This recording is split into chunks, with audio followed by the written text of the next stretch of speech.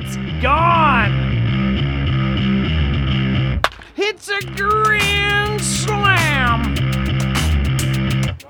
And that's the ball game.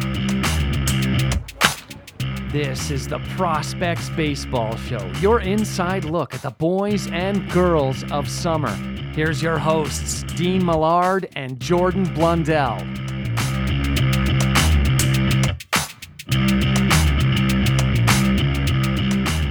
Welcome to another edition of the Prospects Baseball Show. This is episode 8 on July 8th. My name is Dean Millard, and the head coach and the AGM of the Edmonton Prospects, Jordan Blundell, as always, is with me. We're going to be joined by relief pitcher David Wiley a little bit later in the program. Jordan, how are you today? I'm doing good, Dino.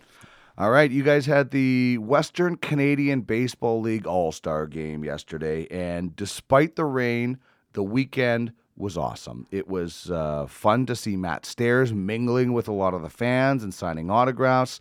The home run derby showed off a little bit of the power, and it was abbreviated, but still we saw some power, and then we saw everybody performing in the game.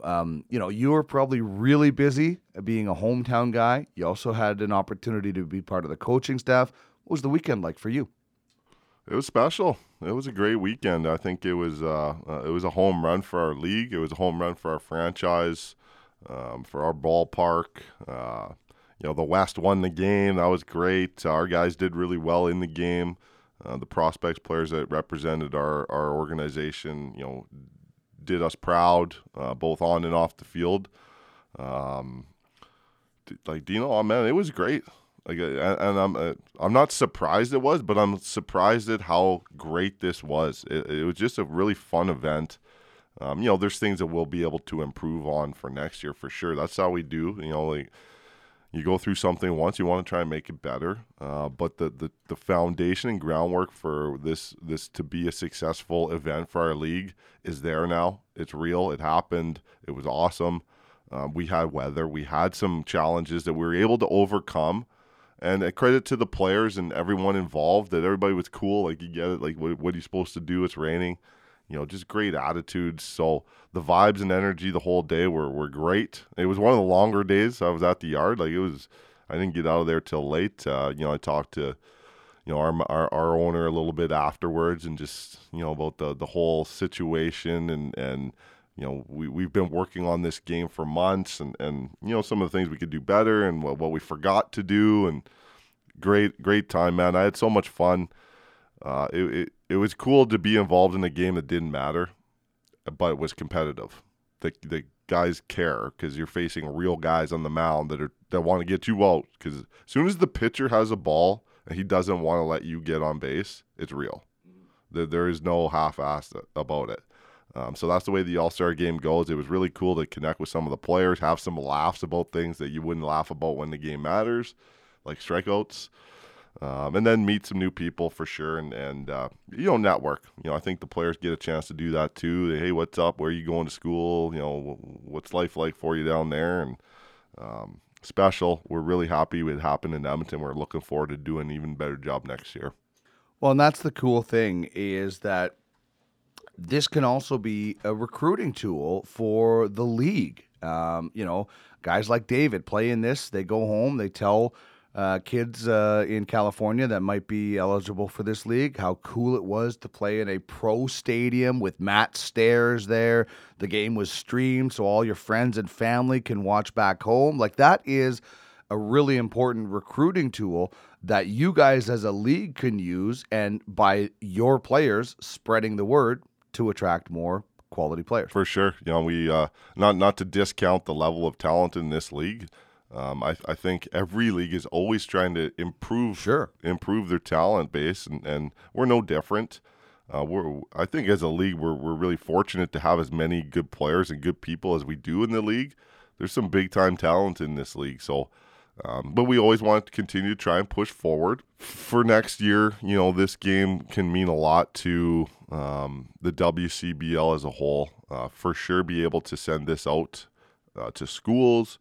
Every school that's new, I don't know if there's been an Azusa Pacific player in this league. I can't remember. I don't remember seeing it on the roster. I'm sure there has it over the years, but Now there's going to be a whole new group of 30 or 40 people that are aware of this league that, hopefully Dave says good things about, and then that opens up doors. And then there's guys on Dave's team that are buddies with guys on different teams, and it's like, oh, hey. And then the exponential growth of the communication, boom, it happens. And then, next year, hopefully there's a little uptick, and then future years. And, there's no cap, there's no ceiling to where this league can go. I think we're just scratching the surface of what we feel we're going to be capable of doing in Canada at this level, and it's exciting. Hey, swing, God, I'm looking at the curveball. Let's go around the horn and get the big news in baseball. All right, if you want to get in touch with us on Twitter, there's a few different ways. This show, at Prospects Pod. You can reach Jordan at Jordan Blundell 4. I'm at Duck Millard, and of course, you can follow the Prospects at EDM Prospects. The Instagram page is at Prospects Baseball Show. Our Facebook page is at Prospects Baseball Show, and you can email us prospectsbaseballshow@gmail.com. prospectsbaseballshow@gmail.com.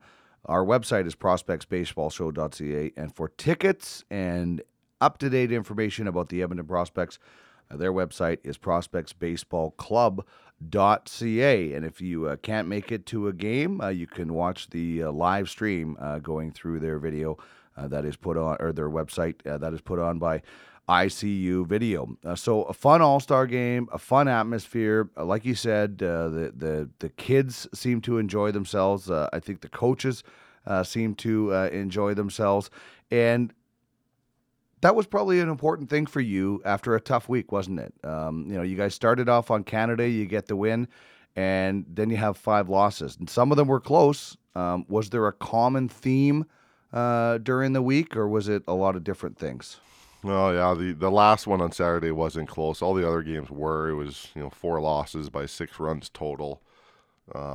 Honestly, like the All-Star game, getting in that environment, after a few losses, you're like, I don't like baseball anymore. And yesterday was Yeah. cool. It was fun, and I like baseball. I remember I love baseball again. Good. This show would suck if you hated baseball still. And like it's better to win, obviously, and we want that for our guys, and we want that for our ownership and the fans and all that kind of stuff. So, we're going to work hard to try and, right the ship. It's tough to lose by a run. It's kind of been a theme. A lot of our losses have been right there. I think a theme at the end of the day is, we're 1 or 2 pitches away from being successful, whether that's a thrown pitch or a pitch thrown to us as a hitter. We've controlled our own destiny, Dino. We've had opportunities in basically every game except for maybe 3 that we've lost. I don't think that's not a moral victory. That's not where I'm going with that. Moral victories get really, really annoying after a while. Yeah, it's the reality. I like to live in the moment. The reality of the situation is all those games were there for us. That's not sugarcoating it. We had opportunities to win. We weren't able to get it done. We need to continue to work to find a way to make that happen. Sometimes those games, we lost a game in the 8th inning in Medhat. We ended up losing the game 3-2. We give up a run in the 8th inning. I think, we could have scored in the 4th. We could have scored another one in the 1st. Mm-hmm. There's so many pitches in a game that it's a butterfly effect of where the game goes from there. The game that we kind of let get away from us on Saturday night, with bases loaded in the 1st inning. We get 2 runs there, which is great, and that's something that we haven't always been good at doing, is cashing in the runs. We had guys on in other innings. We didn't score. If we get 1 in the 2nd, 2 in the 3rd, chip away, chip, now all of a sudden it's 5-6 runs. The other team's not taking hacks. The whole outlook of the game changes, right? So we've had opportunities, which on the positive side of thing is great. It would be worse if we never even had opportunities and we weren't close. Again, there's no moral victories here. We need to find a way. I know the guys want to. Obviously, they're here to compete and try and win as much as they can. We just keep working. At times there's been some probably we need to have a little bit more mature approach at the plate, and not in the sense of immature screaming 4-year-old versus, professional doctor type maturity, but learning what may be coming to you, knowing how to maybe take a pitch because you'll get a better pitch later in your at-bat. There's things like that. A little bit more patient. Patient for sure, and willingness to be patient. Sometimes we offer at pitches that we initially kind of game planned that we didn't want to offer at, and we just couldn't not offer at it. And that's maturity, and that comes with at-bats, and that comes with playing the game longer and longer. So we're trying to help some young hitters make adjustments on the fly. So much talent here. The amount of talent is not the issue. Just finding a way to apply that talent, I guess, maybe is kind of the thing we're looking for. Well, and that was happening earlier in the season, and you get back to it. And listen, I know exactly what you're talking about when you come to patience. When I was in AA on MLB The Show, my character Gus, I would swing at everything. Then I got to AAA, and I made a rule. Don't ever swing at the first pitch. Yeah. So now all the time in MLB The Show. Do you like how I relate your real baseball team to my fake son in MLB The Show? The show and fantasy are more real than anything we're doing out there. But I had the same experience, Dino, in college when I was in real life. I was playing my roommate. We battle, and Dave will kind of talked about this, about his brother, like battling who gets the car first, who gets this. So we would play Madden, we would play NHL with an American guy that didn't know hockey. When he first beat me, that wasn't fun. That was not a good thing. So we play a lot of baseball, right? And I had the same approach. So I took my actual college baseball in-game approach to that video game. Your real approach to my real approach, what I'm looking for and where I'm looking for it. And I started beating a pitcher. Like, he's a pitcher, I'm a hitter. And did it help you in real baseball? It did help me in real baseball because I got to continue to practice my mentality versus a guy that wants to get me out, and I know what I'm looking for. There you go, kids. Don't ever let anybody tell you that video games can't help you in real life. So, all joking aside, I'm interested to see kind of your approach because on one hand you could say, rather lose in the first half than the second half. Because then you can get on a roll going into the playoffs maybe. I'm not sure.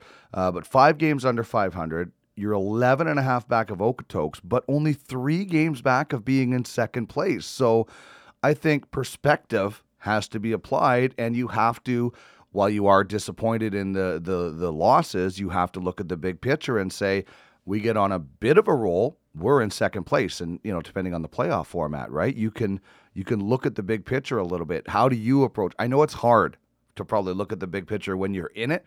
It's a lot easier from my seat where I watch the games as opposed to you coaching the games. But how do you approach it? How do you not let throw out the baby with the bathwater? You got to look at the big picture and realize you're struggling now, but there is still half a season to go. Yeah, exactly. I'm definitely aware of how many games we've got left and kind of how our schedule plays out here. And having said that, knowing that we have a lot of games left, I feel like we do still control our own destiny, even though we're outside looking in. And if everybody won the same amount as us, we're not going to get in now because we've dug a bit of a hole. We do play teams ahead of us quite a bit. So we'll have head-to-head matchups with teams that are within 1, 2, 3 games from us. So in that sense, I feel like we do control our own destiny. I think for our ball club, it really makes sense for us to really focus on the task at hand. I think early in the year we were really trying to be a great team and go on a run, and that doesn't happen. It doesn't happen like that. You go on a run by playing this pitch right now and surrendering the result and playing. That's how you start the run, yeah. That's how, and then it just happens to be you are on a run. So I think we've talked a little bit about like surrendering the result here, approaching the game, having a game plan, and executing your game plan in the moment, which will vary through the 150 pitches or 300 by both teams. It will vary a little bit throughout the game, but being able to be consistent with that and just executing that part and win that game, at the end of the day, if we're victorious or if we're not successful, we can go back to the drawing board knowing that we executed our plan and then look at why it didn't happen. And we've had a couple games recently where it was coin flip. Both teams played well, and we ended up on the losing end of it, which does suck. But the talk after the game, it can still be positive. It was a good ball game, fellas. I'm glad you don't feel great, because let's not get used to losing. It's not fun. But you did a good job. We can tip our cap to our opponent. They got us. They beat us by one pitch. And that's what this boils down to, right. Is it comes down to a pitch here, there, and everywhere. Probably 3 or 4 pitches throughout a game decide it. Okay, so you go to Swift Current, day off today. Everybody in the league has the day off today after the All-Star game, and you go to Swift Current for 3, and then back home to Melville for 3. But let's just talk about All-Star games. It's obviously the All-Star break for Major League Baseball, and we're going to have more on that as we go in the show. But should there be more than the Home Run Derby in All-Star festivities? Listen, we used to play a game as kids called Stealing Bases. You would have a pitcher, a catcher, a second baseman, and the runner on first. And when the pitch got thrown, you could see there was a small lead you could take because there was no first baseman, and we would have a stealing bases game. Why can't we have that in Major League Baseball? Why can't we have a runner on third, you hit fly balls to right field or whatever, and you try to gun guys out? Why can't we have these things? I don't know about outfield accuracy, outfield velocity. I'd be worried about pitchers trying to throw it as hard as they can, because do you really want like the Sean Horkoff situation from the Oilers many years ago where he injured himself at the All-Star Game skills competition? So I'm not sure I want a pitcher throwing out his arm trying to throw, but outfielders do throw regularly. So could you see more events? Do you think you have any ideas for more events at maybe the major league level? I love the idea, Dino. I think you're onto something here. I'm sure they've kicked it around. You got to keep into account, the arm injuries, the pitchers. So I totally agree with you there. Maybe there's not much you can do from the pitching side of the game, but to think outside the box and do an accurate throw from the outfield. Double play contest. Guys just have how to turn, quick can you turn double it? plays. Yeah. Like, you how put many a machine in a row? and you can basically have the exact same scenario play out with machine hit ground balls. Right. These AI robots, they know how to do this. Yeah, you could spray it around, right? Same way, turn it, flip it, put it on a time. I think that'd be really cool for the fans. I think the fans are able to see that during BP and during like the pregame work and all that. I definitely think that you're on some. I think there's something that baseball could do to continue to improve that kind of situation, the pomp and pageantry, and to show off the skills and athleticism, like the home run derby, the bat speed, the exit velo. Well, we can do that with position players. Right. My only concern is, do we put guys in a position to now compete a little bit too much when it's just supposed to be a relaxed hangout? Doesn't seem to affect NHL players in their skills contest. Yeah. The NBA now has 3-point. They have agility contest and the slam dunk. The obstacle course. So other sports are doing it. And listen, the home run derby is sexy. Chicks dig the long ball, as the Braves used to say. But Maddox and Glavine commercial. It's got to be. I just think there could be more. So Western Canadian Baseball League. I throw it out to you. Let's add in a base stealing contest next year. Let's add in a tag up trying to score from third. Let's add in a double play. Something a little bit more. And Major League Baseball, I would love for them to jump on board as well. But I love the home run derby, and I like the baseball All-Star game. The baseball All-Star game to me is the closest. It resembles the actual game the most out of any other sport. Yeah. The Pro Bowl is a joke because it's basically two-hand touch. Nobody is going to level Sidney Crosby coming across the blue line in an NHL All-Star game. And there's absolutely no defense in basketball. In baseball, you might not rear back and try to throw it 102 miles per hour, but you're still trying to get the guy out. Nobody is letting a grounder go past them to have fun. Nobody is dropping a pop fly in the outfield. And in hockey, you let guys go past you. Yeah. So baseball is the closest thing, and I just think there's so much more we could pick out of the game to showcase. There's something about when a pitcher is going live. Pitchers have a lot of pride and egos, and they want to be successful. So as soon as they dial it up, the game got dialed up. So you're trying to make plays for your pitching staff. You can never go into the plate without the most intense it's dangerous. It's an absolutely dangerous part of sports. You get hurt. You get hurt. Playing at 80%, playing half speed gets you hurt in any sport. It definitely does. Okay, before we get on to history class, a quick look at Major League Baseball and the standings. And this is amazing to me. Only one division in baseball is within 5 games of first to second. That's the NL Central. Half a game between Chicago and Milwaukee. In fact, all 4 teams chasing the Cubs are within 5 games. So you look at the Yankees, they got a 6.5 game lead. Minnesota, 5.5. Houston has a 7.5 game lead. Atlanta, 6 games. And then the Dodgers have the biggest lead at 13.5. Other than the NL Central, what race do you think gets close? Is it Cleveland catching up on Minnesota? Does Boston get back in the AL East? What division do you think will get close? I don't think the Arizona Diamondbacks are going to catch the Dodgers. But what do you think? What division will get close other than the NL Central? I think the AL Central. I don't think Cleveland's done. They got a little bit of a slow start. They've been coming on lately. Their pitching staff, with what's happened with Carlos Carrasco and the leukemia diagnosis, obviously prayers out to him and his family. Hope for the best there. It's never something you want to see in sports when somebody that means a lot to their community goes down like that. He's a role model. So, but they have a ton of arms there. They've got a lot of young guys. They're exciting. I definitely would not bet against Cleveland doing this. Minnesota hasn't done this for a while, so for them to fend off a playoff tested team and organization that's been through this battle before, that'll be interesting. I think that gap can close pretty quick, Dino.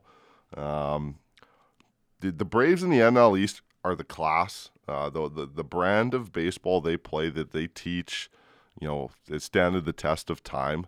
They get classic type players that play the game the right way. They've got great leadership from the top down right into the clubhouse. They've got serious guys. I don't think that division's up for grabs. I think that they know what they're doing and they're gonna put it down. Obviously the NL Central's always been this dogfight. It's like every year it's a dogfight in that. I don't see that changing. Milwaukee's tough. St. Louis is a pedigree team like Cleveland that's always there at the end of the year. Pittsburgh's got some young arms. Who knows with Cincinnati? They probably don't have enough, but man, they can hit the ball far. You never know. And then the Dodgers are the Dodgers. Nobody's catching them. It's over. So the AL Central is your the one that you think will go get the closest? Yeah, AL Central. And I'm not sure about Boston catching the Yankees. The Yankees are legit. Or Tampa. Tampa's good. I don't know if I've ever seen a better Yankees team. They don't even have everyone. They haven't even had everyone all year. Potentially, yeah. Potentially. Their bullpen is the greatest of all time type bullpen, and they'll go get an arm. They'll go get Mad Bum from the Giants, or they'll go get Stroman from the Jays. There's a guy that they're going to get to add in. I mean, the evil Empire's back. They're back, baby. All right, let's get to history class, and we're going way back to 1900 for our first one. How many innings did this pitcher No. go? It is a pretty good pitcher, but it's Boston Bean Eaters hurler Kid Nichols. It took him only 9 seasons to get 300 wins.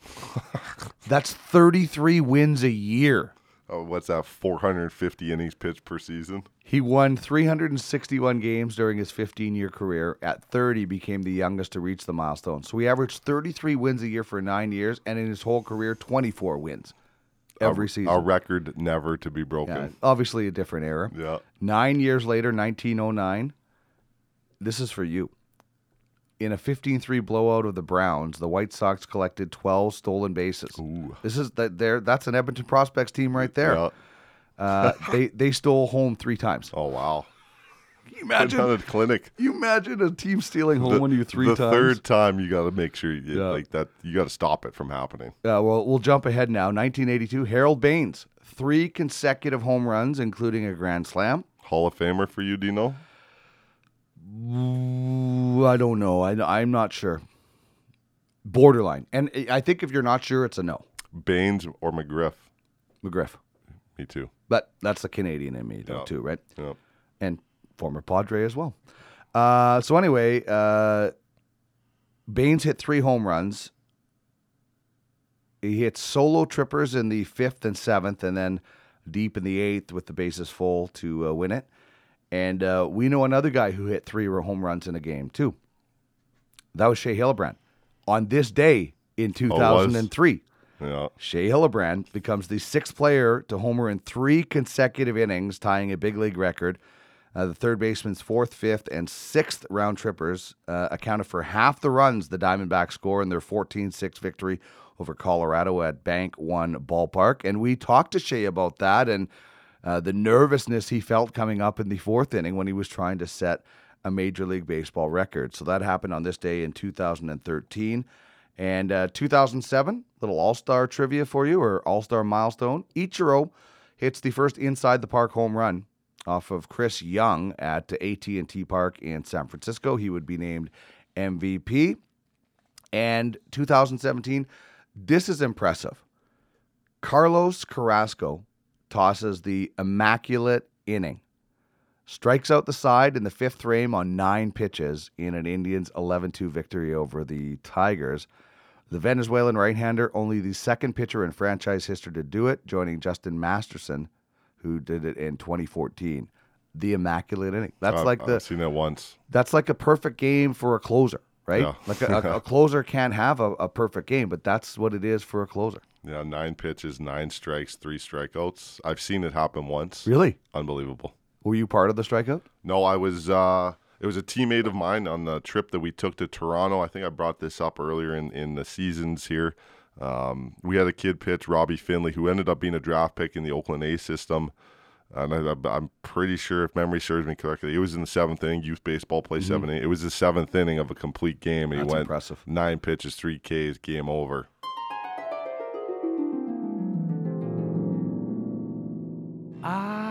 Memories. Tell us your best baseball story, and you could be watching a prospects game from a suite and taking batting practice before the game.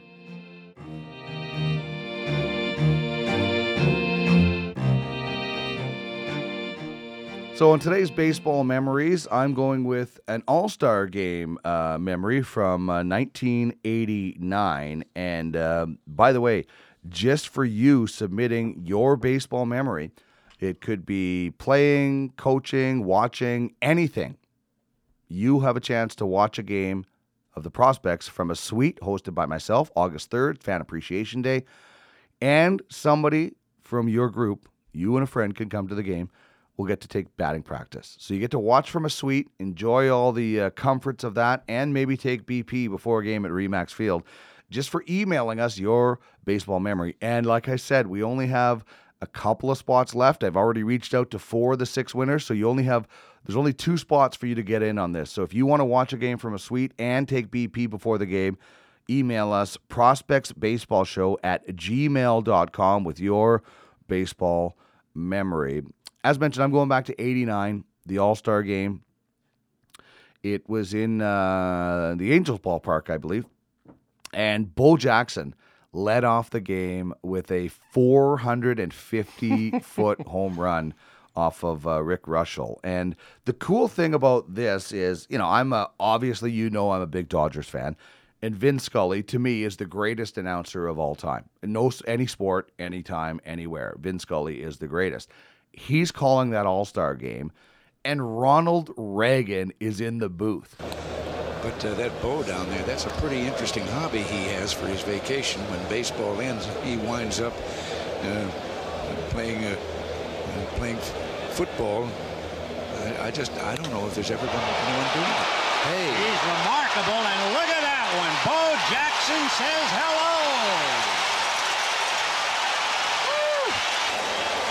Russell is greeted on the first pitch to Bo Jackson. He almost hit it out of state. And as a kid, I was just like, oh, this is a cool All-Star game. Oh, there's that guy that was president, and there's my favorite Vin Scully. So it was pretty cool. But I just remember it was just watching it yesterday too. It's like, there's Vin Scully and Ronald Reagan, two pretty iconic guys, and Bo Jackson, the greatest dual athlete, in my opinion, in sport history, hits a home run. So there's been a lot of good moments in All-Star games. Obviously, Larry Walker with the helmet on backwards or whatever was a pretty funny one. But that, for me, is my baseball memory today. It is Bo Jackson at the '89 All-Star game. Your memory is also about an All-Star game, but not watching. Yeah, no, I got a chance to play in Remax Field back then. It was called TELUS, in the Alberta Junior Baseball League Circuit All-Star Game, and this would have been like 2001. I played with a great group of guys in Parkland. We were with Parkland, so Spruce Grove team in Parkland County, and the mayor out there in Spruce Grove was kind of part of that situation back in the day, and Cam Houston, who's the Samba head coach and the Prospects Academy coach, and Coach Rob Boyk and Dan Chappelle, and a bunch of these guys, Justin Dixon.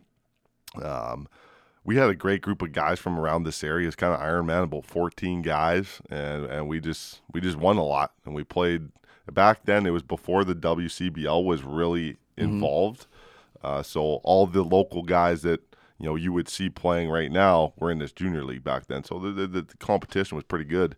So I get to play in the All-Star game. It was in Edmonton. There was more local teams, so it wasn't like that was our home park. But they did the All-Star game at this cool facility, and this was also metal bat back in the day. This is before Canada went to wood, and so I got to play in the game and ended up hitting a bomb down the right field line there, and it was a pitcher's duel type game, so lo and behold, I was given the All-Star Game MVP because I ran one out of the ballpark. So that's a cool memory for me to have, and a really fun group of guys. Dino, man, like that group, that 2001 group, we hit so many home runs as a team. Like it was unbelievable. Everybody had double digits, and it was super fun. I'm still friends with a lot of those guys to this day, so that's probably that's my All-Star Game memory right there. Is hitting a bomb at Remax. All right, send us your baseball memories. Doesn't have to be about the All-Star Game, but your baseball memories to prospectsbaseballshow@gmail.com, and you could be watching a game from a suite and taking BP before the game. Let's get back to the action. This is the Prospects Baseball Show.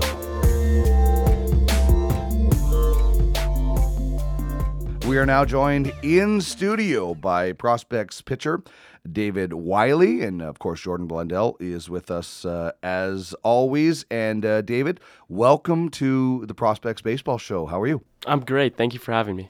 Thanks so much for coming out. And you're coming off an All-Star Game appearance where you picked up the save yesterday. First of all, let's just chat about what it was like to be named to the All-Star Game, and was this the first type of game like this that you've played in? It was a great honor making the All-Star Game. I was really happy. I mean, everyone goes into the summer hoping to be an All-Star, so getting that honor at the midway point was a big moment for me, but also showed the work we have to do to make a playoff push here. And my whole life I've made All-Star games, so it's always something that check the box on the goal sheet that you want to do each summer. Oh, that's pretty cool. So what was yesterday like? Obviously, it was wet, but what was it like in the clubhouse with guys that you are facing regularly? I'm always interested in that kind of aspect about, it's not like you have long-time rivalries with these guys, but you have faced some of these guys already this year. So what was the atmosphere in the clubhouse like? It was really friendly. We were all joking with each other like, oh, what was that pitch you threw me that you hit the double off? So it's a great kind of experience talking to these guys that, in all honesty, you hate during the season and you really don't want to face. And then you get to sit down with them in the clubhouse and talk about pitching and hitting and just kind of life in general. So, Jordan, you're on the coaching staff yesterday, and that was a lot of fun. It's a close game. You guys were just waiting for the opportunity to get David in the game and wrap things up. Yeah, exactly. No, it was cool that it worked out like that for David to be able to close the game at home for the West team. Very deserving All-Star, as I should mention. Dave's had a real impactful season for us. He's been super reliable. in kind of different roles as our closer, but also as a guy that can take the ball for 4 or 5 innings. He's been involved in some of those long extra inning games that we were in and just continued to go out there and throw up zeros for us. So it's been really fun. We're really grateful that Dave's joined us for the summer, and really happy that he got to close the game, the first All-Star game of the WCBL at home, wearing our white jersey. A really cool moment for our franchise. So you come into the game late yesterday, and you pick up the save. You have 3 saves already this year. What was the strategy going into that game? Some games you come into and you're like, okay, this is the bottom of the order. I can get into this. At an All-Star game, it really doesn't matter who you're facing. They're all All-Stars. So did you have a different mentality yesterday as opposed to the other 21 innings you've pitched this year? I mean, I was fortunate I had Jake Gary catching me at that point, so we warmed up together in the bullpen, and we just would do the normal stuff, throw fastballs, throw sliders. And for me, any hitter can beat you in this league. Every hitter's good, so it doesn't matter if you're facing Brooks or facing the All-Star team. Every hitter on the team is good, so if you attack them the right way, you can get anyone out. So what was the strategy yesterday then? Fastballs inside, throw sliders away. Is that the go-to for you? Is that your when you look at his repertoire, is that what you expect most of the time?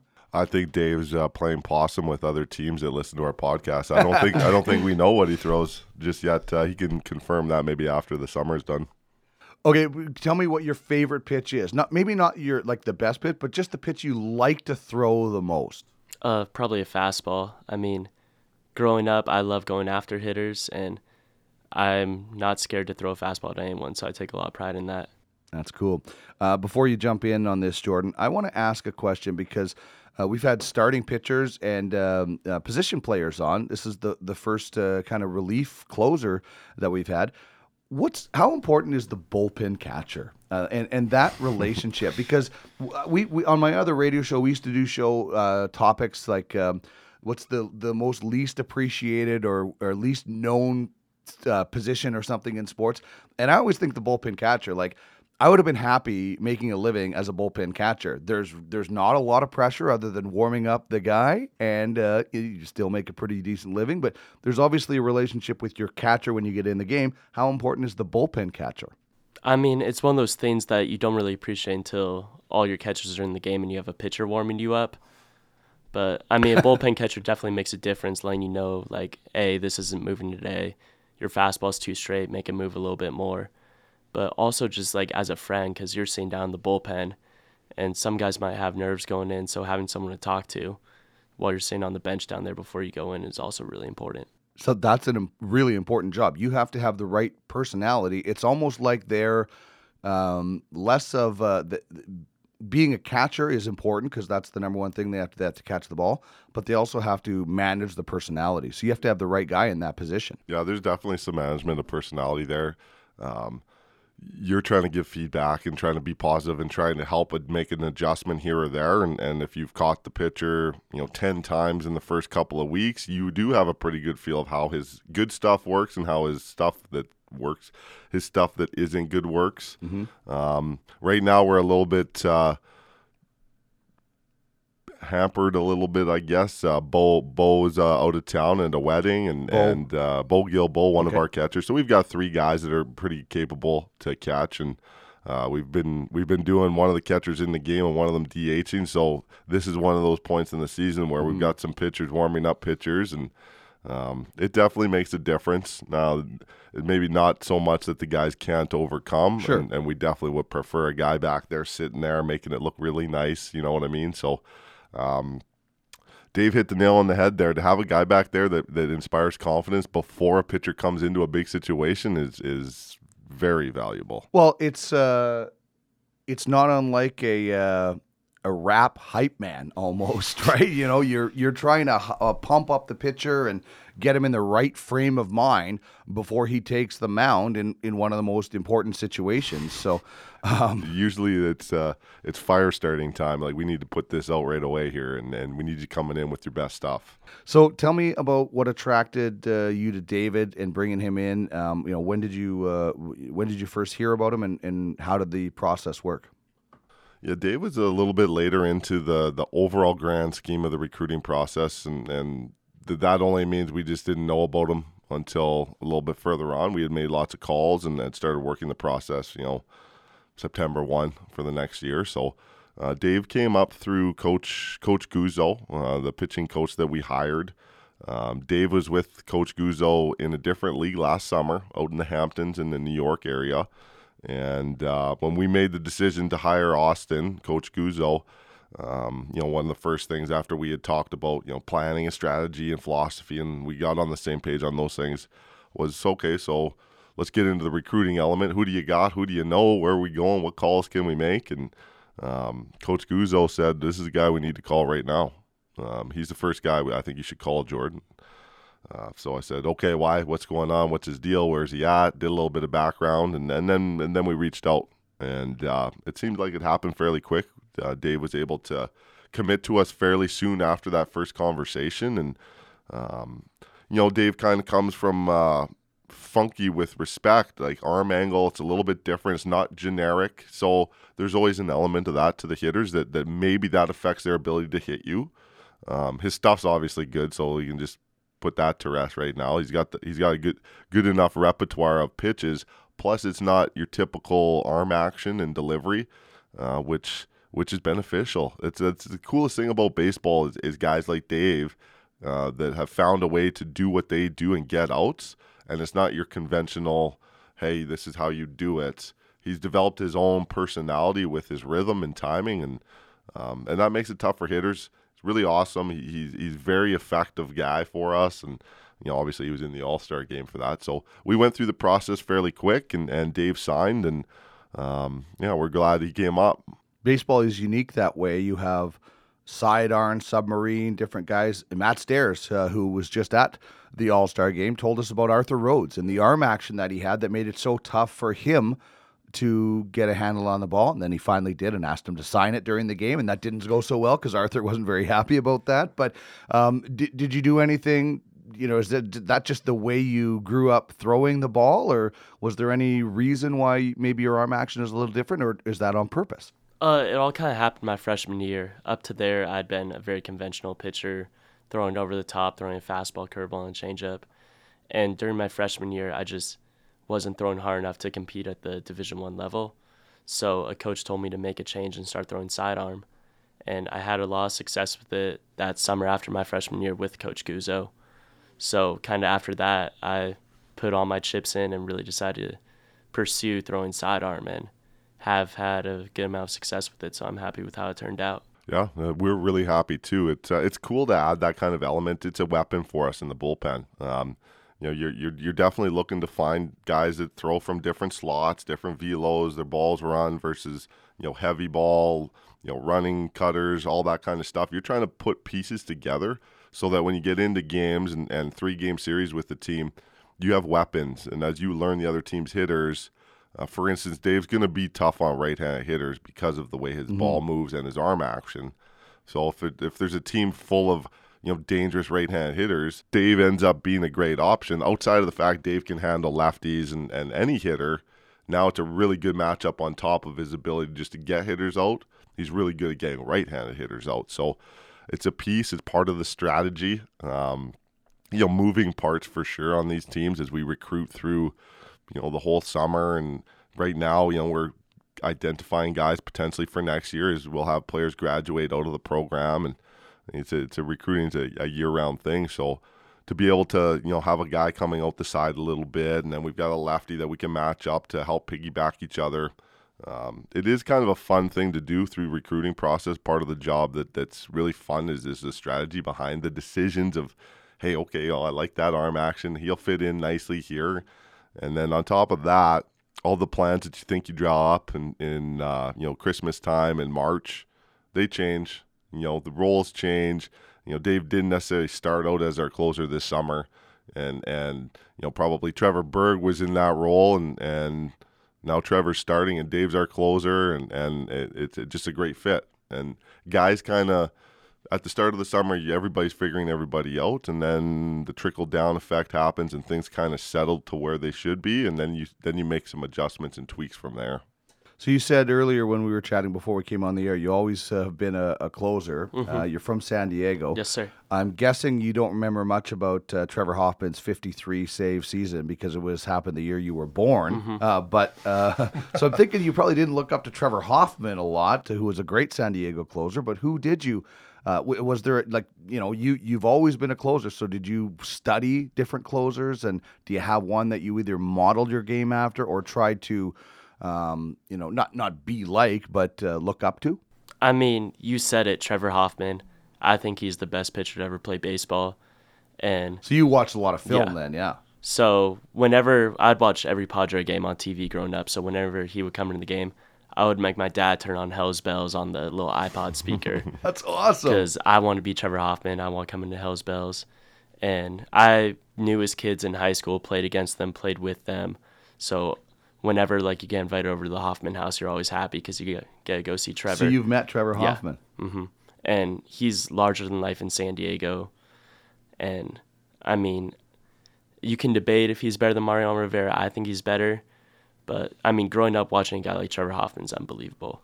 Yeah, so 06, you would have been 8 years old. He had a 46 saves, led the league in saves again. And, we're going to get to relief pitchers at some point in our all-time team. It's not today. We're doing catchers, but that's a good debate to have. That's a good thing about baseball is you can debate that. So when you're growing up and you're pitching, when did you start? When did people say you should be a reliever? Because do they have defined roles in Little League like that? I mean, when you start doing live pitch at 9 years old. Yeah, 9 years old. And we had a rule in Little League. You couldn't pitch, then play catcher, but you could catch and then pitch. So I would catch the first 4 innings and then go into pitch. Okay. So that's kind of how I started closing. And then I just love the idea of the high pressure, getting the last 6 outs. And kind of what Jordan said, a closer normally gets the last 3, but I love going 2, 3, 4, 5 innings and really taking pride and keep putting up zeros in big situations. So when you look at him, you see that closer mentality. Is he? What's he like on game days? I know you don't talk to the pitchers a lot. You say, or the pitcher who's playing, the starting guy. Is he game face all game long, or is he kind of a loose guy? What's he like during the game, leading up to that save opportunity? I think Dave's one of the guys on the bench that keeps everybody going. Keeps it loose. Is into the game. Is having fun with what's happening inside the game, foul balls and fans and stuff like that. He does a really good job of connecting to the heartbeat of what the game is meant to be, how it's meant to be played. The other night there was a foul ball and one of the other pitchers, made a play on it by the bench, and he's going hooting and hollering, and that's what baseball's all about. He's having a blast playing the game with a bunch of new friends and creating chemistry and vibes and good feeling. And you can't put a price on that. It's just you need those kind of guys on your team, so that's been huge. Coach Guzzo usually deals with the decisions. When we make a decision at one end of the bench, he will go and relay messages. And, a lot of times it's trying to match up. It's like, hey, if this happens, get this guy going. If that happens and he goes, then he'll follow him. If he doesn't go, then a different guy's going altogether. So there's some pieces that are moving throughout the game as it's happening in real time. So Coach Guzzo usually deals with that. I don't know this for sure, but I think as the game goes on, I think Dave's jovialness maybe goes down a little bit because he starts getting serious. Gears up, yeah. It looks like maybe he'll be coming in the game. Is that the case? Oh, yeah. You kind of know, have your fun through the first 6, see how the game is, and be ready to roll by the 9th. Mm-hmm. So sitting in the dugout, you guys have an incredible heckler that sits just behind the dugout. When I go and I work the hosting for ICU Video that streams the games, I sit behind the dugout for most of my hits, and then I go out and do them. I hear that guy all the time. You guys must chuckle sometimes when you hear the fans heckling. Yeah, I mean, that's part of why you want to play for the prospects. You play in Remax Field, and I remember when Austin Guzzo, he sent me a video of Remax on Canada Day the year before, and I texted him back, I have to play there. And, having the fans there, it's an awesome experience, and it's fun to engage with them, laugh a little bit with them. So it's awesome having those hecklers there. It's a big league city. with the Oilers. Sure. And baseball is a different sport than hockey. And I'm sure Edmonton Oilers fans would love the opportunity to be able to heckle other NHL teams, the referees and all that, but hockey's a different sport. It's too loud. Too loud, and like football is a loud, boisterous sport, and obviously Edmontonians enjoy going to Commonwealth and cheering on the Ass, and they get to do that, but that's even kind of a little bit different. There's lulls, but it's high intensity, and then there's a break, and then it's back. It's just it keeps pulsating. Where baseball is, you have time to heckle. Mm-hmm. You have time to create a relationship with somebody else on the other team and get after them, and that's something that I've noticed, that I've seen, is that compared to the other markets, I would say we're a big league city in that sense, that the hecklers come out after you. They'll get you pretty good here in Edmonton. David, David was a captain of his high school baseball team a couple of years, and the football team too. You played baseball and you played football. What was growing up like? Did you play a lot of different sports, or was it football, baseball, and then you narrowed in and saying, I got to make a choice? Or, what was it like growing up in San Diego? I mean, I played every sport growing up, whether it was basketball, not hockey. Okay. But he's a San Diego Gulls fan. Oh, Yeah. there you go. Dallas I love the Aikens, Gulls, but now the new Anaheim coach. So. Yes, but I love basketball, football, baseball, and growing up, my dad, he played college basketball, so basketball was kind of my first love, I would say. But once, stepping on the baseball diamond, I fell in love with that, and football was also a great experience. Like, all my best friends in high school played football. We competed for a state championship throughout my high school career, so it was an awesome experience playing football, too. Did you go to a big high school? No, I went to a small high school. It was a small private school, but we were always playing the top division for baseball, so that was always fun. American sports are awesome. You played down there. We used to travel down and play some hockey down there in North Dakota and places like that. And we would be amazed. There would be cheerleaders out on the ice, and we're like, cheerleaders? We get 50 people watching us at home, and here we're playing in front of 3,000. So I just love the way Americans do sports, and particularly Little League baseball. Yeah. The Little League World Series, the amount of money that they generate with that, 16,000 fans for, the gold medal game or the championship game, and it's on TV, and it's just the pomp and pageantry attached to 12-year-olds playing baseball is something else, man. I mean, you just did the brick tournament, and how big that is for 10-year-olds, and how cool that is. It's such a cool idea, and I'm in the mall, and the kids are having a blast and all that, and then put that on multiple doses of steroids, and that's Williamsport. Yeah. It's just crazy. How far did you ever get close to the Little League World Series as a kid? We won our district, and that was about it. But that's a big thing, isn't it? Yeah. But it was always cool because growing up, in my 6 years of playing Little League, 4 teams from San Diego made it to Williamsport. Wow. So then when you get to high school, you're playing against a guy, you're like, oh, he played in Williamsport. And even when you're 18, that's still a big deal. Yeah. So the aura of Williamsport in the Little League World Series, it's a definite thing. Wow. So grew up in San Diego. You played baseball in New York last year in the Yes, sir. Hamptons. What was Yes. that like? It was an amazing experience. After not pitching my freshman year and getting out there and playing for Austin Guzzo, it was awesome. And my mom has family in New York, so they would always come out to games. My host family was awesome, and it was definitely one of my favorite places to play baseball. Yeah, no kidding. So let's just discuss a little bit about your brief college career so far. You had to redshirt the one season. Yes, sir. That's got to be really weird. You can practice, you travel, but you don't get to play. Mm-hmm. Yeah, so I had committed to St. Mary's after my sophomore year of high school. So I spent 2 years knowing I was going there, really looking forward to it. And then getting on campus and not playing it really was a big test for me, figuring out how much I really love baseball and if I want to hang it up and just be a student manager or if I want to continue playing. So after not playing that year, I decided I wanted to transfer and test my luck again, and ended up at Azusa Pacific and had a successful summer, went to Azusa and loved it, had a awesome time playing, had my appearances, so it was really the change I needed to kind of continue my career. Yeah, you said redshirting was like having season tickets. Yeah, you just watch baseball games, do charts, and you don't really feel like a part of the team, which was a big shock to me. As Jordan said, I'm a fun, joking around with everyone personality, but I never felt really part of the team as a redshirt, which was a big change for me. But then you end up at Azusa, and you have a pretty good freshman season. Yeah, I mean, I definitely found my home at Azusa. The coaches are amazing, the team's amazing, and I mean, competing for a College World Series appearance is like nothing I can really compare it to. Yeah, he's had a really good program. History of winning. It was an NAIA school back when I played that made a transition into Division II. There's actually quite a few NAIA schools that have done that over the last decade, 15 years. He's at one of them.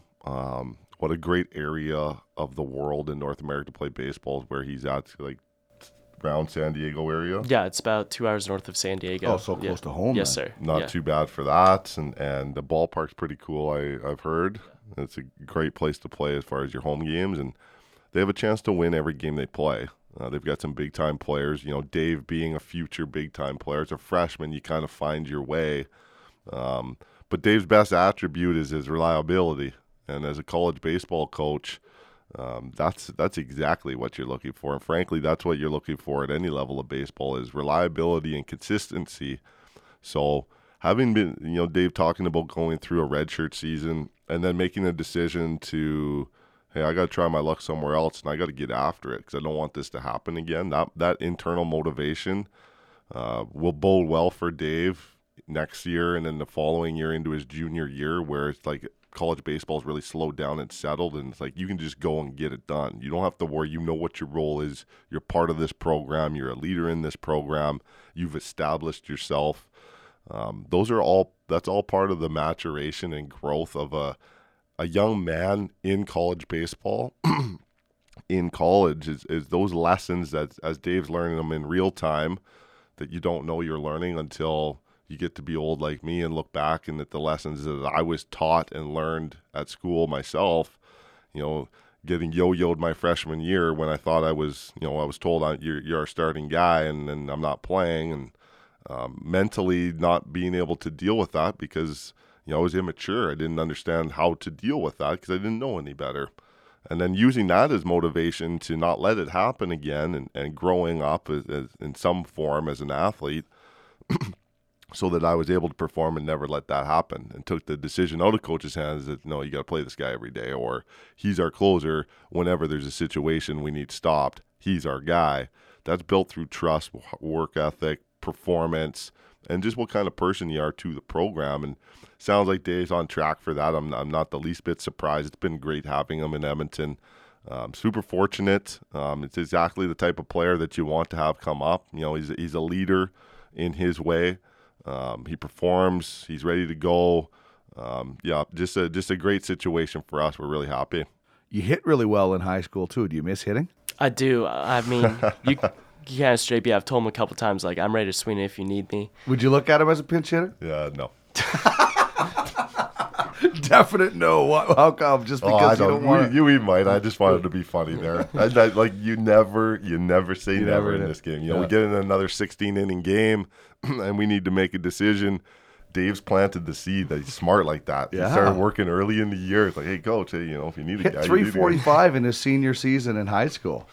Might be a good off the bat. Listen, nobody expected Kirk Gibson in '88 to come off the trainer's table. I got two guys working me right That's now. right. To get Yeah, Dave exactly. I mean, don't make the Kirk Gibson comparison. I'm more of a doubles guy. So I don't think I can get one out of Remax. It's a big park. It is a big park. Oh, but some guys went deep in the home run contest. That was good. It was such an awesome day. Dave being kind of an ambassador for us in our own clubhouse. So we cleared out our clubhouse and opened it up to the West All-Stars.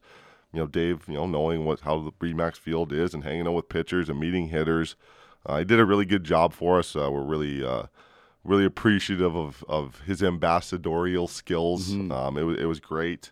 The Derby was cool. Like we dealt with some weather. There's no denying that. We had a little bit of a rain delay. But all in all, having said that you think, this didn't work. It worked. Mm-hmm. That was a cool event. It was. It was great to have all these great players here, and there's a ton of great players that weren't there.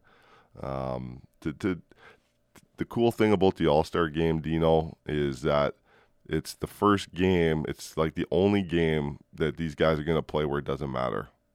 so they can just standings, go. They can just go compete and play baseball to the level they're capable of with nobody's jobs on the line. Yeah, and you get the win, and it's no pressure. Really sweet.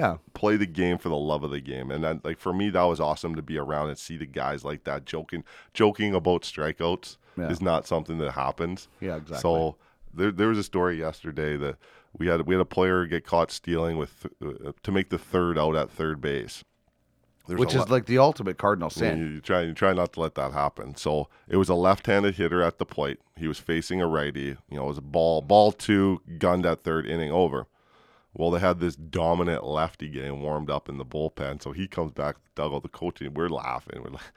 He's saying, he's like, did you see who's getting warmed up? It's, like the Darth Vader lefty closer coming in. He's like, now I got to face that guy instead of this righty. So he goes up next inning, 3-pitch strikeout, and he's just coming back to the bench. Sad. We're laughing. Trombone. We're laughing our asses off as the coaching staff because it's that kind of game. It's funny that this happened, and what a great kid it was. It was Ashton Roy from Lethbridge, a great kid. Okay, so did you know anybody other than the pitching coach when you came here? I did not. I talked to Jordan maybe twice on the phone before I came out, and I got my plane ticket. Guzzo picked me up at the airport. Got to the locker room, said hi to everyone, and start making friends, right? Yeah. And are you the type of guy that's like, let's make friends fast? You're not you don't seem like the shy kind of guy. Yeah, I mean, I think if I'm gonna spend 2 months with you in a locker room, I might as well be friends with you. Right. So right away, you start kind of finding the pitchers, making your friends, making sure the catchers like you. And that's right. Get on your way. But I mean, we have a good team. There's no bad apples on our team, which is nice. Awesome. We all get along really well, and we're all here to compete. So it's a good environment to be in for sure. And what about Edmonton, aside from Tim Hortons? Well, you made an interesting comparison with Tim Hortons. Tell us a little about from a guy from San Diego who does not have Tim Hortons getting to experience Tim Hortons for the first time in Canada. I mean, I tell my parents it's like a McDonald's and Starbucks got together and had a baby. Tim Hortons came out. Why? Why is that analogy? Because it's on every corner like McDonald's and they got coffee like Starbucks. And do you like the coffee from I Tim love Hortons? it. I mean, are you going to buy a bunch and take it back home and like the pods that we had today? I haven't even thought about that. I might take have a bunch to do back that. Home? Yeah. But I mean, a farmer's wrap and a large French vanilla every road trip. Really? We like just clockwork. get a bunch of adopted Canadians by the end of the year. Like, I'm going to go back to Canada. I can't not have Timmy's for this long. Yeah. So what are your thoughts of Edmonton? We talked about the field, the Remax Field, and how beautiful and pro. It is a pro stadium for sure. It's in a beautiful area. You guys probably don't live too far. What do you think of the city so far? Other than the rain, we apologize for the rain.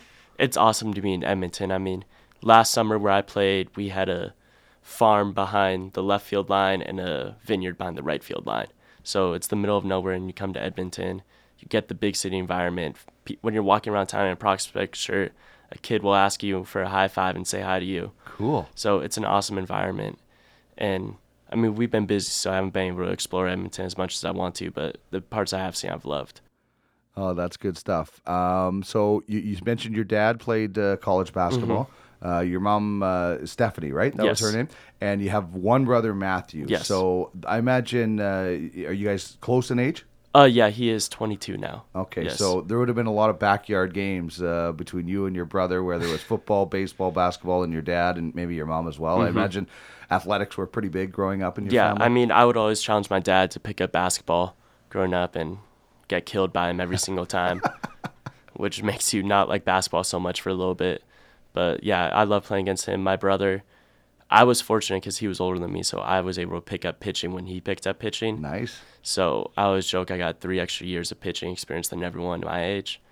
But yeah, like wiffle ball in the backyard, wrestling in the bedroom, ping pong, anything to compete, I love to do. Like, who could get in the car to get to school faster? Who could get shotgun, right? Yeah, exactly. So, I mean, growing up, like, that's part of what I love about baseball. It's just a one-on-one competition every single at-bat in its simplest form. I asked Hunter Boyd, who was out here, do you see it as a chess match? Like, you get to make the opening move with the pitch on the mound, and then the batter gets to react.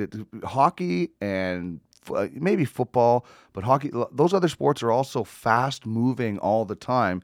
Baseball has a lot of time in between to think about what you're doing next. Yeah, I mean, Hunter, he's a starter, so definitely for him it's more of a chess match. I mean, for me, it's the backyard alley fight where you can play dirty. I can throw a ball by your head and piss you off a little bit, and then go a slider and strike you out. So I like Because you're probably only facing that guy once. Yeah, I like the grimy side of closing it out where no one wants to be the last out of the game. Like, no one wants to put your head down where we're high-fiving Party Rocky on the mound laughing at you. And Dave is one of the nicest guys in the world, but you're getting a glimpse into what it's like when he gets on the mound. He's not just nice Dave. He gets the game face on, and it's like, it's you and me, bro. Let's go. Mm-hmm. He doesn't want to lose that battle, and that's obviously a great attribute to have. In the Not afraid to throw inside at a guy. And I mean, I love throwing inside. If you get pissed off, I'm sorry, but I'm going to throw inside. He's not sorry. Yeah. He's not sorry. Sorry, not sorry. Yeah. All right, last word for you, Jordan, if you have anything to wrap up with. Yeah, David. I was wanted to ask Dave a little bit about what he does, what he likes to do in the Southern California area outside of baseball. Long walks on the beach, according to a bio. Yes, Literally, it says enjoys long walks on the beach. Like that is usually like in a Tinder bio or something like that. But here we are. I got my files mixed up, so that was supposed to be in the Tinder one, and it got on that. But who wouldn't love long walks on the beach living in California, right? Yeah, exactly. So tell us a little bit about fishing and hiking and some of those cool fun things that you get to do with your family and friends. I love going to the beach, surfing, and then my family, we love fishing and hiking. So going up to the Sierra Mountains and Yosemite and hiking up there. I've been trying to go to Banff, but Jordan made me play in the All-Star game, so I couldn't go.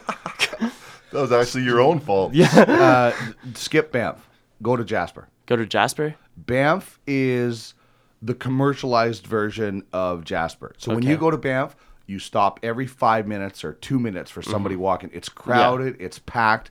Jasper is much quieter, just as beautiful, and less commercialized. So that's just my advice. Okay. They're both the same distance from here. Yeah.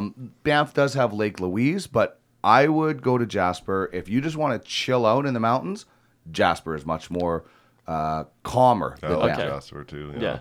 Yeah, I love Jasper. It's like I'm going to Jasper. There we go. David, thanks so much for coming out. Continued success with the prospects this year and in your future. You're majoring in economics, is that? Oh, yes, sir. All right. Well, the money man, the hopefully. numbers man. David, thanks so much for joining us. Perfect. Thank you for having me. Play ball! Take me out to the ball game. Take me out with the crowd. Buy me some peanuts and cracker Want Jack. 2 tickets to an upcoming prospects game?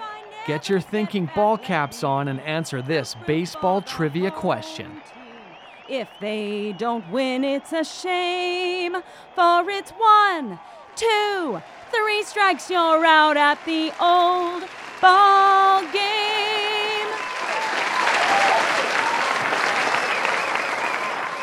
Today on Take Me Out to the Ball Game Trivia, and by the way, wonderful rendition of Take Me Out to the Ball Game by Christine Bandelow, who does a lot of our voice work, and Kevin Dabbs, her husband, who is a guest on Sports and More, also out today, telling a really funny story about the legendary Metallica drummer video. But anyway, back to baseball. Our trivia question today is, in which city was the first All-Star game played? You're not allowed to answer, Jordan, because you actually guessed the answer before we went on the air. That was no guess. You knew it. In which city was the first All-Star game played? This is simple. Send us an email with the answer, prospectsbaseballshow@gmail.com, and you will win tickets, if you're correct, to an upcoming Prospects game. Last week, we asked Ferguson Jenkins holds the record for most wins by a Canadian pitcher in Major League Baseball because it was Canada Day. We asked who is number 2. Ryan Dempster, 132 wins. Only 4 Canadians have won more than 100 career games. And as we mentioned, there was one guy that sat at 99. So if you're a Canadian, that's a good number to sit at. He's like, I'm good. I'm retired. That's it for me. Yeah, I'm checking out at Gretter's numbers. So that is our Take Me Out to the Ball Game trivia. In which city was the first All-Star game played? Email us prospectsbaseballshow@gmail.com, and you could be going to an upcoming game. It's fantasy time. Fantasy baseball, that is. Who needs to be in your lineup? Swing and a miss. He struck him out. Verlander has done it again. The second no-hitter in his young career. And who shouldn't? We've got the latest info to help you dominate your league. Bumgarner's 1-0. Bellinger swings. High drive. Center field. Hit the wall. Grand slam. Cody Bellinger. It's go time. Fantasy baseball hits the All-Star break, and it's interesting. Some teams have a really short week, which I don't like because it's so hit and miss for your pitchers that were in the All-Star game. So what we do is we just extend it. So it's basically a 10-day week starting on Friday. We're the same. That has to be. You can't go with a 3-day week. No, it's not a true reflection of that fantasy week. So that's good. It gives everybody a bit of a break. If you still want to make trades, you can, but you don't have to worry about your lineup until Friday. Yeah, you hit a lot of guys in my league. This is where they get away. Head out to Hawaii. They get down to Mexico and take a break from the season. They'll be ready to go here on Friday. Exactly. Do a lot of your players play fantasy baseball? Do you know? I know the guys in the academy. They've got a couple leagues going on, and it gets a little contentious during the draft portion at the end of March. There's some hard feelings and some battles, and they've got a little different rules, so I try not to pay attention too much to what they're doing. I'm not sure I would want to be in their fantasy league, but they have fun with it. I don't know about the summer team here, the Edmonton Prospects. I'm not sure. Might be hard to start a league when you're starting in June, right? For sure. They may be playing with some buddies back home or at their school. Okay, so for me, I got the win. I beat the second-place team this week. That's huge. That's important. And I moved into a playoff spot. Still a long way to go, Climb the ladder. You got to get there. And it was Paul Goldschmidt who got it done. Goldie. 2 home runs, 6 RBIs, 440 on-base percentage. Interesting with my team, only Randall Grichuk didn't have a home run on my roster this week. So every guy hit a home run on my roster. He had 4 home runs and hit 385. So that helped, and it gets me into a playoff position. But in my league, the leaders are so far ahead. It's like there's 3 teams battling for the last playoff spot. And we've talked about this before. At some point, you have to decide, do I just try to sneak in and make a run, or do I reload? Where are you at that? I'm the sneaking along at a snail's pace. I've bridged the gap. I'm within striking distance. I feel like probably realistically 2 winning weeks could get me there if, the 5 and 6 seed both don't have successful weeks. I could bridge that gap in 2 weeks. I don't have a ton of time to be doing this. It's getting close. I probably have 2 weeks to decide too. So the next 2 weeks are like if I'm not able to bridge that gap. And one of them's a longer week, right? One of them's a long week, right? So you get right up until the end of July, and then it's go time. You're running up against it. I've made some moves that have worked out, which earlier in the year it wasn't working out. So we kind of play the teeter-totter of baseball. I ended up getting your boy Mike Fiers. I'm going in with you there, Dino. All he does is rack up quality starts, man. If it works out that he saves my season, I owe you big time. I picked up one of those starter reliever guys. It's an opener, Liam Hendriks. So he's dual slotted. He racks up Ks, low whip, low ERA. Hopefully he's able to continue that. That will help my pitching staff. And the Gurriel brothers in fantasy baseball, like saving your season. The 2 brothers. So I've got Lourdes. I don't have Yuli. I saw a stat yesterday. I think it was on the Blue Jays game. Like those 2 brothers in the month of July have more home runs than some teams have. That's the kind of months those guys are putting up. And the last 7 days, Yuli Gurriel is the number 1 fantasy player with 6 bombs in the last week, hitting a 429 clip with an OPS of 1,800 over 7 days. Complete sick, video man. game numbers. And I don't even know what Lourdes did this week. He had a down week. He's probably only top 50 player for the week. So there's a couple guys there. Now's the time that some of these younger players are going to get opportunities in the major leagues So you may be able to catch fire with a guy that's been called up that's got dual position slots. You might be able to find a guy on one of the teams. LA's been doing this all season with young guys. The problem with LA is they're not going to get consistent playing time. But a team with probably you're looking at, a Cincinnati or you may be in Arizona where, the playoffs maybe aren't in the picture and they're willing to give extended at-bats to a young guy. It might be time to look at, finding that diamond in the rough, hot start, pole vault your team and give you a little influx of offense. I have 6 guys injured. 4 of them are on the IL. So it's like creeping up. And I had 2 outfielders go down. So I had to pick up Brett Gardner. Oh, really?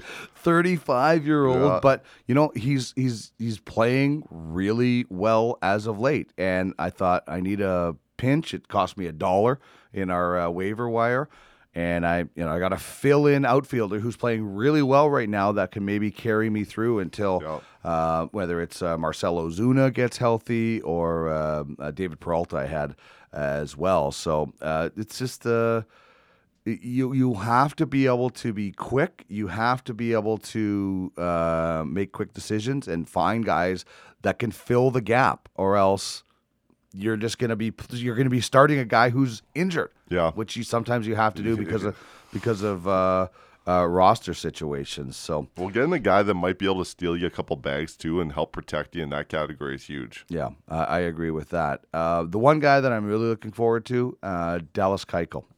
5 starts now for Atlanta. His ERA, his WHIP are coming down. His his innings are going up. 2 straight quality starts, even though he lost one.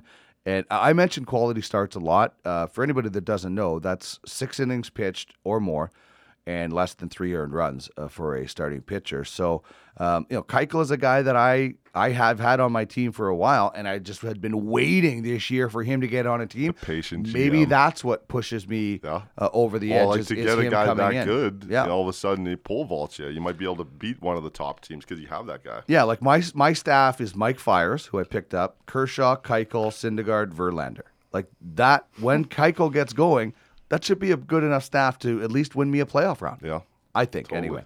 Totally. So is there anybody in fantasy that you want to highlight this week? Yeah, there's a couple arms in the reliever and then the starter and relief pitcher that rack up strikeouts, don't walk any guys, and really don't get hit. Guy in St. Louis, John Brebbia. St. Louis has got this bullpen thing going. I would watch them in the second half. He's got 3 2/3 the last week, 7 Ks. he pumps it. Daniel Ponce de Leon, who's been in and out of being a fantasy dude. He's had some injury issues, kind of came up and down. The stuff is real. 4 2/3, 6 Ks, picked up a win.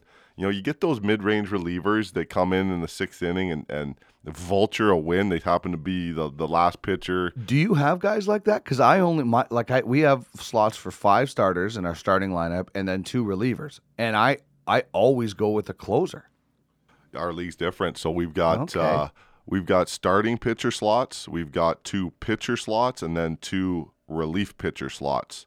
So anybody that has a starting pitcher can go in 6 so of the 8 slots. It's kind of like flex spots. You can use a starter or a reliever in those 2. It's like in football where you use a flex, you can usually use a running back or something. So there's value. There's a lot of value to these mid-range guys that throw 4 innings a week and pound strikeouts and don't walk anybody to protect your starter if he gets popped. Might have to throw that at Commissioner Jamie Thomas and try to get maybe a flex pitcher spot in our rotation.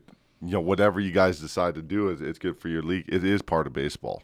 It totally that is. Opener, that 1 middle and 2/3, relievers, it's actually what decides the game. They're massive. The game hangs in the balance when they're going there. Okay, do you have one more, or do you want to wrap this fantasy segment up? Let's see, one more guy. I gotta show it. Shane Bieber. So at the start of the year, I drafted him. We have fun with our fantasy league, and so our commissioner does like the who did well in the draft. Like Buster Boom. I got ripped a little bit for drafting Shane Bieber as high as I did, and him of all the guys that I've got, he's a dude. and I just really felt like he was going to come out this year. Right now, he's a 20th ranked fantasy player. You're looking pretty now, then. Oh, laughing about that one. And then my guy, Pete Alonso, that I took late. Right. Oh, he's going to be a 15-year franchise keeper. I'm getting a Alonso jersey. So those are my two guys on my team that have been there for me all year. The pitch, there's a long one to right field. Forget about it. This one is headed for New Jersey. High into the upper deck. Barry Bonds with a spectacular 3-run homer. Who is the best left fielder of all time? How about your favorite shortstop ever? What a double play by Ozzie Smith.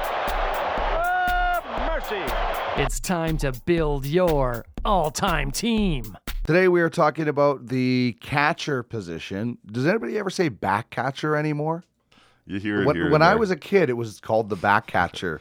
Now it's just the catcher. I actually had one guy when I worked at Global Television and would do baseball highlights, and I called him the back catcher one time.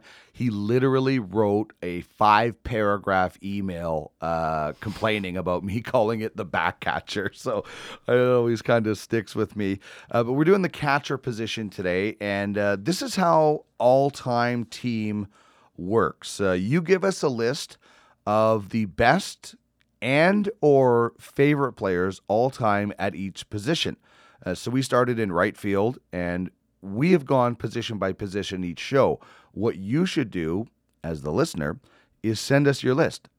Send us your every position in baseball that they have, as well as, of course, a starting pitcher, a relief pitcher, and a DH. So 11 in total. It can either be the all-time best players at each position, in your opinion, or your favorite players at each position. And Jordan and I do each, and we're going to pick 2 winners, one for the best team, one for a favorite team, and winners will receive winter banquet tickets. And as mentioned, we do it position at a time. So today it's the catcher, and I'll start with who I think is the best catcher of all time. And then I'll let you chime in, and it might be the same.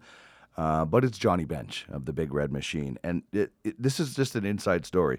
When I would get my highlights ready at Global, I would sometimes not have all the names if you're doing minor hockey and you go to a roster.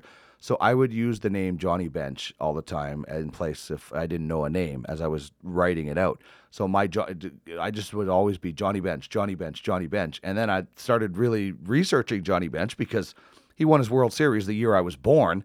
And I just fell in love with this guy. Like 7 of 8 seasons during his prime, he hit more than 20 home runs. That's pretty good. 40 home run seasons to lead the league. 2-time MVP, a 2-time champion, and a World Series MVP. And he was the guy that when Joe Morgan and Pete Rose got on base, he drove them in. And on the Big Red Machine. Changed the catching position with his one-armed style at the time so it could keep his right arm free, which he had an absolute gun to throw guys out. There were a couple of seasons where he threw out 56 and 57% of the base stealers. That's pretty amazing when you're getting that high. And he was a smart base runner. You think of catchers as being these big power-hitting, slow, plodding runners. And we've talked on this show before about base stealing isn't just all about speed, or base running isn't all about speed. But a couple of years, he had double-digit seasons in stolen bases. It's pretty good for a catcher, which is thought of as that plodding guy. The year the Reds won their 2 titles in 75 and 76, he had high base stealing seasons. And he was a power hitter that only struck out more than 100 times twice in a season, in a 17-year career. All with the Reds, which is also pretty cool. He could handle pitchers. This is a cool story. And I don't know if this is true or not, but this is the story goes that he was catching a pitcher that didn't have a lot of velocity, and the guy wanted to throw fastballs. And Johnny Bench was like, dude, your fastball just doesn't have it. And he's like, no, I'm throwing fastballs. So in Bull Durham, he tells him the curveball or the fastball's coming, right? Johnny Bench didn't do that. He just allegedly caught one of the guy's fastballs with his bare hand to say, dude, your fastball's not that hard. I just caught it with my bare hand. You know, and listen, I don't know when that was in his career, but I don't care who you are. You should just be listening to Johnny Bench when he's telling you what's going on. So that's who I think was the best catcher of all time. He played on some pretty impressive teams with the Reds. But there's some pretty amazing catchers out there. So who do you have as the best catcher of all time? You made a compelling case for Johnny Bench, a great line of numbers and stats and accomplishments. I mean, he's up there. He's so good. Maybe that's a little bit more your era. You're a little bit older than I am. Do you remember seeing him? No, he, like I said, his career span, they won the World Series in 75 and 76. Yeah, I was born in 75. So I didn't grow up watching him, but I've watched a lot of video of John, because I loved being a catcher. I was a catcher as a little kid. And I'll tell you who my favorite was and why I did that in a second. But, as I got older, I started watching more, when the internet came, I'm like, oh, I can actually watch video of Johnny Bench. This is pretty cool. So, I didn't watch him growing up. He's the benchmark. Johnny Bench is a benchmark. Yeah, good one. I'm going with Pudge, Ivan Rodriguez. I was going to say, which Pudge? Yeah. Carlton Fisk or Ivan Rodriguez? I'm going with Ivan Rodriguez, 14-time AL All-Star, 13 Gold Gloves. A bunch of them were in a row. Seven Silver Sluggers behind the plate. So he was the most prolific offensive catcher in the league 7 times. We got an MVP award in '99. Got the ring in Florida. That was the Josh Beckett World Series, and I've got this imprinted in my brain when he had the ball and he was staring at it and shaking it. When they had just won? Yeah. Just emblazoned in my memory, like that play by Pudge. And Joe Carter, like those are some of the moments that you really, really remember. Like Touch 'Em All, Joe, and stuff like that. Like those are the memories, yeah. Career stats, dang near hit 300 for his career, 2,800 hits. 311 bombs. He was the benchmark of where guys are now in the kind of a little new era. Like Johnny Bench set the bar. Pudge was the next guy where it's like he's the best guy in the league. There hadn't been a guy that defensive plus the offensive for that long that you just don't run on him. He was 50%. For like 9 years in a row. His career throwing out guys was 46%. Amazing. You just didn't run on him at times in his prime. You literally didn't run on him. Fun to watch. Offensive player, could run a little bit. And then what he was able to do behind the plate was unreal. When I was in Kamloops playing college baseball in 1999, Jeff Zimmerman, who's a Canadian that pitched a little bit in the big leagues, he came and talked to our team at kind of one of our fall things, and he was with Pudge in Texas. Real quick story is when he first came up, he was warming up. He said, it's pretty cool. I'm throwing to Pudge. Like, this is crazy. He's unbelievable back there. And then the ball's coming down to second base, in between innings, and he threw his last pitch, warm up pitch, and then all of a sudden I dang near got my head taken off. This ball, out of the way. It came flying by me, and he was shocked. Zimmerman said he was shocked. He kind of looked at Pudge, and Pudge said to him, "Choke it down now." And that ball was a laser beam to second base. So that was a funny story he told a bunch of freshman college baseball players that stuck with me memory-wise. So I'm going with Pudge. It's interesting. I think Johnny Bench is number one. You go with Pudge. And Mike Piazza's got to be in there somewhere. He hit the most home runs from the catching position. You know where he was drafted, eh? Yeah. Like the last pick. Do you know why he was drafted? Yeah. Because it was a family friend of Tommy Lasorda's. That part of nepotism actually worked out that way. Yeah, that's amazing. Okay, so my favorite catcher of all time is Tony Pena. Nice. And Pittsburgh Pirate, St. Louis Cardinal, played a little bit in Boston. But Tony Pena was at the exact right time for me. He broke into the Major League Baseball in 1980. I would have been 5. And I just grew up watching his cool stance where he would... And I was a goalie, so I was pretty flexible when I was a kid, and I could do that. I didn't have the arm strength of Tony Pena to be able to throw from your butt, because if you ever watch Tony Pena, so instead of crouching down into the stance, he would actually sit on his knees with his butt on the ground behind and throw from there. And I thought it looked cool. And as a kid, you see something that looked cool and you want to do it. And that's what made me be a catcher, was Tony Pena. I sat that way and could not throw anybody out. I had to like get up. So it was stupid because it took me forever to get up. But I just thought it was the coolest thing. And like, listen, Tony Pena won 4 Gold Gloves. So he was a good defensive catcher. He was not a offensive guy at all. I think the most home runs he hit in the season was 15 or something like that. And he had 15 home runs, 78 RBIs. Wasn't a big average hitter, hit 300 a few times. But I just loved, he did get a couple of MVP votes. He finished 12th and 21st and was 6th in Rookie of the Year, played in some All-Star games, but it was his stance. I just loved how he was behind the plate. I thought it was cool, and it made me want to be Tony Pena. He kind of was the start. Like, there's a lot of that kind of positioning nowadays with catchers, and he was a little bit ahead of his time with some of the lessons that we try and teach our young catchers of where you can actually, go ahead, try that. Like, get down low, allow the umpire all this room to see. How low can you present your target? I never even thought of that, actually. All those kind of things. I never even thought of that from that angle. Yeah. Oh, the more you give the umpire, the more strikes you're going to get. Yeah, I don't know why I never thought about that. That's brilliant, if you're big Mike Piazza and the umpire happens to not be that big of a human, he's not particularly tall, you might be blocked on some certain things. Good point. The more movement you have as you're trying to pitch might come across somebody's vision. So he was kind of ahead of his time a little bit, and like, what a cool guy to watch catch, man. Like, that's awesome. And Benito Sandiego was a little bit like that. That's right, yeah. And he got that from Tony. Yeah, well, Pittsburgh Pirate too. Yeah. All right, so what do you got? Who's your favorite catcher of all time? Well, it ain't over till it's over, Dino. Really? When you come to a fork in the road, you need to take it. How are you not going with Gary Carter?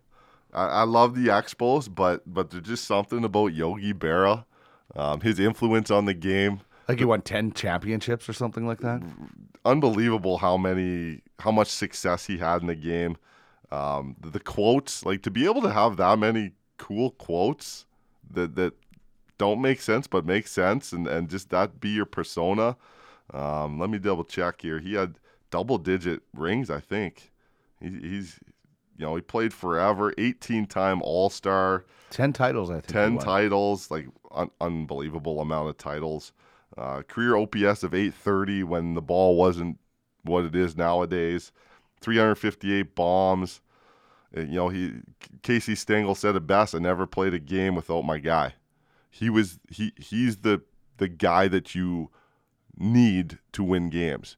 He doesn't necessarily win you every game, but when he's in your lineup, he's a difference maker somehow, some way, and what he does helps your team win. I love the idea of those kind of players. When you're that kind of player, coach doesn't start a team without you. He's the guy he wants. He's the guy that he will put in the lineup in a big game. So with the quotes and the persona and the history and the fact that he stayed close to the game and the name Yogi Berra, I mean, he was born to be who he is, So that's my favorite of all time. I'm going with Yogi. It's interesting. Yogi Berra was obviously an incredible catcher, and then the Yankees had Thurman Munson after that. So embarrassment of riches, and now their catcher's pretty good as well. Yeah. They've got some good catchers. But in that 1976 World Series between the Reds and the Yankees, you had Johnny Bench and Thurman Munson. And somebody asked Sparky Anderson, who was the Reds manager, about comparing Thurman Munson and Johnny Bench. And you know what he said? I think Thurman Munson was a legend. He said, it's not fair to Thurman Munson to compare him to Johnny Bench. Yeah. And, that's a great manager sticking up for his guy when they're all comparing him to Thurman Munson. And so a pretty good catching matchup in the 76 World Series. I think Thurman Munson hit like 580 or something like that. It's another day at the office. Yeah, exactly. Okay, so let's get to then versus now. And this is where we compare different eras. And we figured we'd do the All-Star game. And we just talked about the Big Red Machine of the Cincinnati Reds. One of the most famous All-Star videos of all time is Pete Rose scoring at home plate. And so I mentioned earlier, the All-Star game to me is the closest thing to the real thing out of any of the sports. And we witnessed it in that All-Star game with Pete Rose running over the catcher. I think was it Ray Fosse he ran over. Ray Fosse. So you look at the All-Star game, how competitive it was. And this is the interesting thing. The first All-Star game wasn't played until 1933. So you have the 1927 season where Babe Ruth hit 60 and Gehrig. You have the 1929 Philadelphia Athletics, which were even better than that 27 Yankees team, who some think is the best team ever. So there wasn't an All-Star game until 33, so they missed some of those guys. Now, Babe Ruth, I think he hit the first home run in an All-Star game. But so the game, evolved over time. It came really competitive with Pete Rose. And then they brought in the home field advantage, which was, in my opinion, the most ridiculous thing ever. And now we have it where it's a little bit more jovial and relaxing. But this was an All-Star game that started out with some real intensity. Yeah, that's baseball. Once you get going in between the lines, it's tough to dial it down. Like we've said this. But you before. will never see anybody run somebody over like Pete Rose again. No, that's in the past. That's the way the game was played, though. Then those guys were playing for real. Like they just never played the game without it mattering. And as cultures change and we've grown as a civilization and a race, like what's important is. Now it's about the fans' experience, the fans' access to the players. That's what the All-Star game is about, is exactly. Kids and fans. And then a side benefit of that is the players get to hang out with other great players, talk, learn. Especially for young players. Yeah. Like, Connor McDavid, when he goes to the All-Star game in his rookie season and he gets to hang out with Sidney Crosby or Patrick Kane or some of these guys, and you bounce ideas and you talk shop, right? And that's what we saw at the ballpark yesterday, is just a lot of guys getting to experience each other and their approaches and their mindsets. And, you're going to pick something, or you're going to learn something from being in that environment, because now you've got kind of like the best of the best. All due respect to some of the guys that could have been there that weren't. There's a whole group of guys, and when you get that many guys that are that talented together, I mean, something's going to rub off on you. So, what a cool experience to have an All-Star game. And like you said, when you get a young guy that you get a chance to talk to somebody that's been there and done that, any type of value that conversation brings to that young player just speeds up his growth exponentially. Well, tonight is the Home Run Derby. What do you think Big Bad Vlad is going to be able to do representing the Blue Jays? Carlos Santana, Pete Alonso, you talk about Matt Chapman, Josh Bell, Ronald Acuna, Jock Peterson, Alex Bergman. They're all in the Home Run Derby. Do you think Vlad can put on a show? I got Jock. I've got Bell, and I've got Alonso as being the guys I think will do the most damage. I love Vladdy. For me, Vladdy's not quite ready to be the star of the show. He's so young. Like, I don't know why we need to put him in. He's going to have in the next 15 years to do this. You don't think he should be in it? I'm not sure he's ready. Why? It's just hitting home runs. It's just BP. Yeah. No, I hear you. He has the personality, man. He's built for the stage. For sure. I think there's other guys that have that too, that ability. And like I said, I love Vladdy. I love that he's in this. I'm so happy that we get Blue Jay games, that you get to watch this guy for the rest of his career, hopefully. For me, he's just not quite there. He's 20 years old, like, and not a knock. Like, he just hasn't, like, Alonso's 24. He's been there and done that. This was a fast track for Vlad. He hasn't even been in the big leagues. Acuna's not that old, though. For 2 months. He's been in the big leagues for over a year. I just think it's a lot to put on a guy, like, so quickly that he doesn't need to be excuse me. He doesn't need to be the face of the All-Star game, which is what he is now with the Derby, because he's Vladdy at the age of 20, and he still doesn't know how to have a consistent day at the plate. Like, all the talent, and he will. He's going to be a Hall of Famer. If he stays healthy, this is all going to slow down for him. But I just don't know why we had to rush him. That's my personal opinion on it. I love that he's in it. I'm cheering for him. I want to see him hit 50 home runs because it's Vladdy. I loved his dad. He was an Expo. I love Vladdy. It's the fact that he's with the Blue Jays, and obviously want to see him have a successful career, and hopefully he gets all the riches in the world and ends up in the Hall of Fame like his dad, because it seems like he's that kind of person, just deserving. He's worked his butt off. For me, it's like, do we have to get him into this one? I think he's going to have another couple opportunities. And frankly, he hasn't proven that he's going to hit home runs yet. He hasn't proven to be a consistent. He can hit batting practice home runs, and that's what you get in the Derby. He's going to be fine. Dino, there's 500 hitters in the big leagues that can do that. Yeah, but there's not 500 that have the popularity of Vlad Guerrero. You think Vlad Guerrero is in the outside of the top 500 as far as popular players? No, yeah. You have to combine that with right. what the fans want to see. For sure. No, you're right. And you know what? There's guys probably that turned it down. You have to get these guys in now because what you just said. Down the road, they're going to be like, no, I'm resting my body. I'm not doing the home run derby anymore. Get them while they're young and eager before they become concerned with everything else. So no, and that's a great point. So we'll see. Well, hopefully it'll be fun tonight, and we'll all enjoy that. The All-Star game. Good luck in Swift. Thank you. And then we'll see you back at the ballpark on the weekend. Our thanks to David Wiley, who joined us on the program today. Relief pitcher from the Edmonton Prospects, picked up the save in the All-Star game yesterday. For Jordan Blundell, I'm Dean Millard. Enjoy your week in baseball. Ban the shift.